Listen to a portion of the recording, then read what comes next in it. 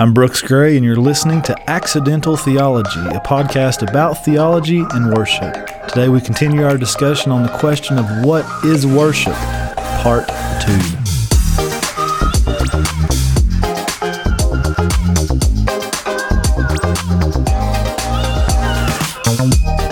Last week we began answering the question, what is worship? And we did that by looking at 3 examples of unacceptable worship in the Bible, and we talked about Cain and Abel, Samuel and Saul, and Malachi. And if you haven't listened to that, I encourage you to go back and check it out. It's episode number 2, What is Worship, Part 1. And here we are today, Part 2 of that question, what is worship? And we ended last week by kind of defining in a statement what worship is. And that statement was simply this: worship is giving worth to God through faith in an acceptable manner, under His own terms, through engaging with Him. And so I wanted to take this week and break that down. What does all that mean? And I'm going to take a few phrases within there and kind of explain it as we wrap up answering this question, what is worship? Now, I'm not insinuating that in 2 episodes of under 20 minutes, we can cover the whole of what worship is, but I'm doing my best to tackle this quickly. And so I hope you're getting a lot out of it and you're sticking with me. So let's just dive right in to that statement of what is worship. And the first part of that is worship is giving worth to God. Well, what does that mean? Well, if you look in the dictionary, if you just look in the word worth, about said if you look in the dictionary and then type it in, but that's how much my mind is tied in with technology. But if you look up the word worth, what you'll see for one of the definitions is the level at which someone or something deserves to be valued or rated. So how does God deserve to be valued? Essentially what that means for us is when we worship God, we're proclaiming to Him, or we're giving back to Him His worth. So what is God worth in your life? And that's a heavy question. It's a loaded question, because if you're honest with yourself, and if I'm honest with myself, you could probably look at a lot of areas in your life and think, this is not necessary, but it's getting in the way of my relationship with God. It's getting in the way of my quiet time or my prayer life or whatever the case may be. So what we're saying to God is, you're only worth this much, God. You're not worth as much time as I'm giving to this other activity or this other person or this device that I carry around in my pocket or whatever it is. Now, I'm not saying that all those things are bad. I'm not saying go burn your cell phones and throw away your computers and iPads, because I have a lot of those things and I enjoy them. But what I am saying is when we spend more time focused on items, devices, objects in this world, other people in this world, more so than we spend devoted towards God, then there may be a problem in our lives. We may not be giving God His worth. We're giving Him less than He deserves. And again, I'm not saying forsake all your relationships, tell your husband or wife or mom or dad that, you know what, I'm done. I'm not going to talk to you anymore. Every waking hour is going to be spent with my head in the Bible or anything like that. And I know you probably understand that. But we need to get to a place where we value our time with God more than we value these other things, that we find our satisfaction in being with Him and hearing from Him. So the next part of that statement, when we define what is worship, is giving worth to God through faith. And when we talked about this issue, we talked about Cain and Abel, because when you read in Hebrews, it gives us a little example. I think it's the first part of Hebrews chapter 11, but it gives us a little insight to the story of Cain and Abel when Abel, through faith, brought his sacrifice. And so we kind of discussed last week that, does that insinuate, does that imply that Cain did not bring his sacrifice through faith, which is one of the reasons it probably wasn't accepted by God? So when we worship through faith, Hebrews chapter 11, in the very first part of that chapter, verse 1, it says, "Now faith is the assurance," or depending on your translation, the substance of things hoped for, the conviction or the evidence of things not seen. And there's a pastor who wrote a biblical commentary. His name is David Guzik. I hope I'm pronouncing that right. I love what he wrote in his commentary on Hebrews. And he said this: faith does not contradict reason, though it may go beyond reason. One may objectively prove the Bible is the most unique book ever published and has impacted society more than any other book.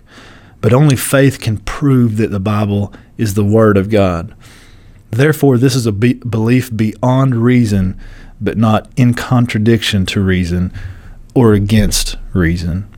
Faith is not a blind leap into an unknown abyss of intelligent realities, but it is taking what is revealed to us in Scripture with the understanding of God's promises, manifested in our own lives even, and aligning our thoughts and actions with the life and examples of Jesus to see God glorified. So in other words, faith is being content with our lives being less about our glory and more about God's glory.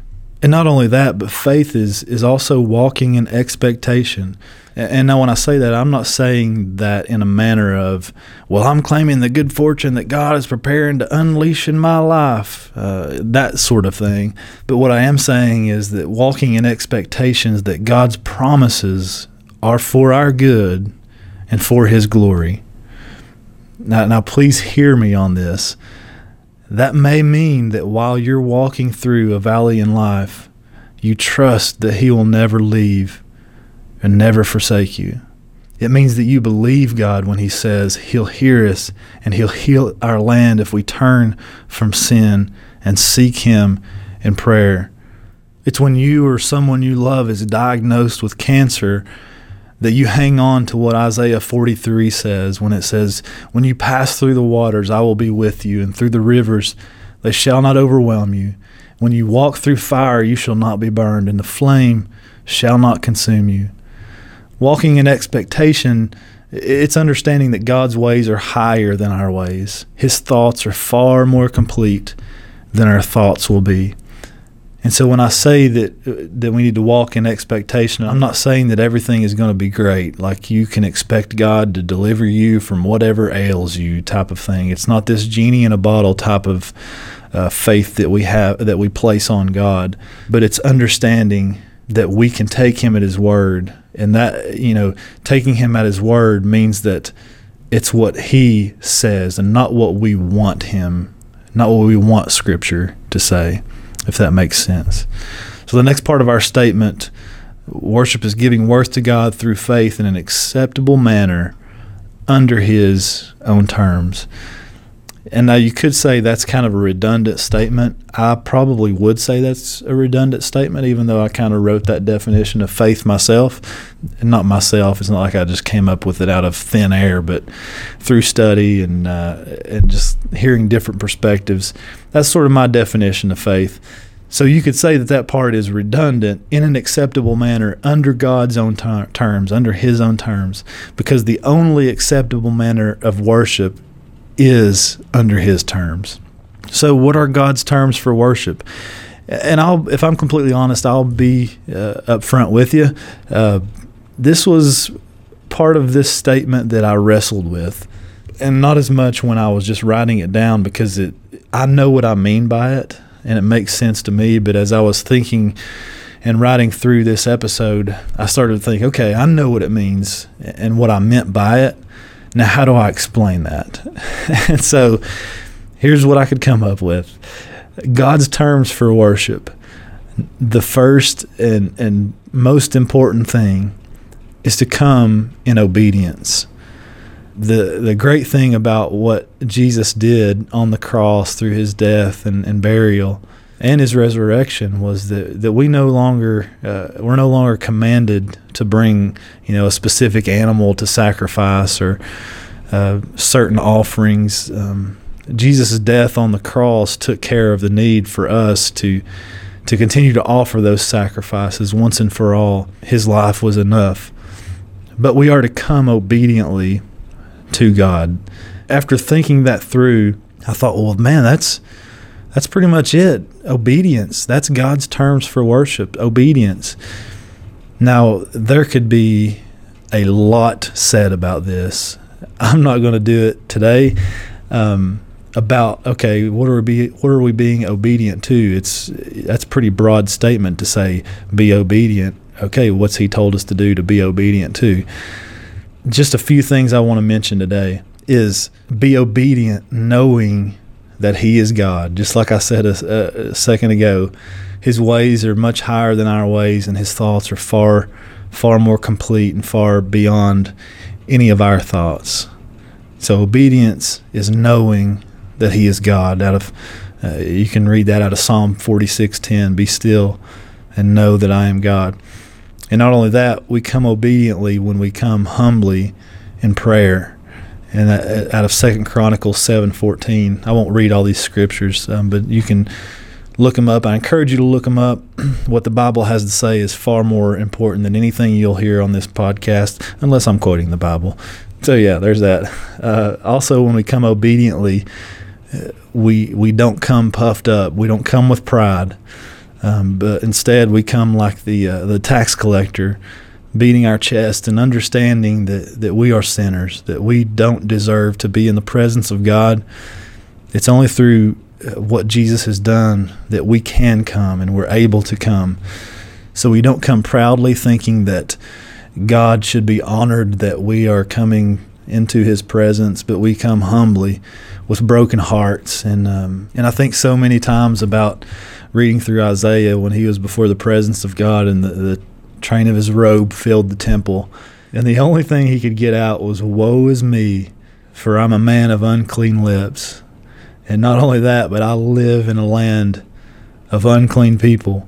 There are so many times when I'm humbled in worship and think, man, woe is me, because if it weren't for Christ, that's all it would be woe upon me. And then that leads to us thanking God and giving him worth and giving him praise. And that's why he's deserving of all our affection and so much more than anything else in this world, because we're so undeserving to even be able to stand before him. But we praise him for what was done on the cross of Calvary, the finished work of Jesus. And not only that, but leaving his Spirit with us, the Holy Spirit, the Comforter, knowing that we're not left here alone. We have hope of eternal life through Jesus and hope of an abundant life through the leading of the Holy Spirit. And also when I think about God's terms for worship, I can't neglect what Jesus answered when he was asked, what is the greatest commandment? And his reply was to love God with all your heart, with all your soul, and with all your mind and your strength. And not only that, but love others. And you can also read in Scripture where it says, if any man says he loves God but hates his brother, he's a liar. And so that tells me when we come obediently under God's terms for worship, we're coming without hate in our hearts for anyone. We don't have any ill will towards any person or people group, but we're loving God through loving others, even in a sense. And so if there's anything in your heart that you can look at any area of your heart and think, man, I really think badly about this person. And it may not be even a person you work with or a family member, but it could be, what about this person that I disagree with politically or morally? What's in your heart about that person? Do you have any hatred towards anybody that you look at and think, I cannot believe they live such an immoral life? Because let's be honest, that's pretty prevalent in the South, in the Bible Belt, which is where I live, that it's real easy to look at others and think, well, I can't believe they live this way or they believe that way. And very quickly, we can start harboring hate in our hearts and not even realizing it. So when we come obediently before God on his terms, we're acknowledging that I can't have that hate in my heart. I can only love God with all my heart, soul, mind, and strength if I love those around me. And the last part of our definition was simply engaging with God. So as a whole, it just said, again, worship is giving worth to God through faith in an acceptable manner under his own terms through engaging with him. Now, what do I mean by that? Through engaging with God? That can kind of sound weird and open-ended. But all I mean by that are basically three things. You can call me a good Baptist pastor if you'd like, having 3 points to this point. But engaging with God, number one, prayer. That seems like a simple thing to do, but so often we neglect it. And here's what I hope you hear as well. Prayer doesn't only involve us speaking to God, but it's also about leaving room for Him to speak to us and for us to hear Him. And, I'm not saying that if you listen close enough, you'll hear the audible voice of God. But in our hearts, a lot of times God will speak to us and reveal to us areas in our own life that may be sinful, and we can confess our sin.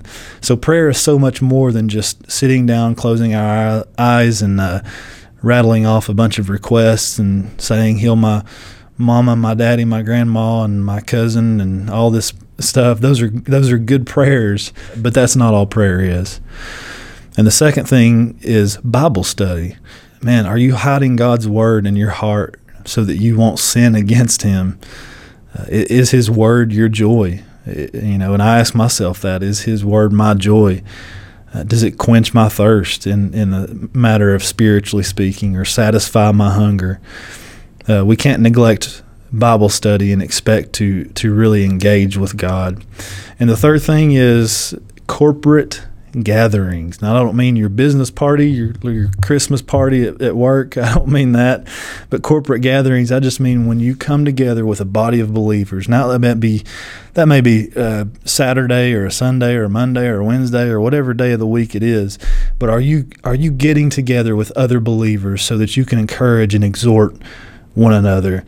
Because the reality is, you can come up with a lot of non-truths about God and start to believe them and about His character when you're the only one holding yourself accountable.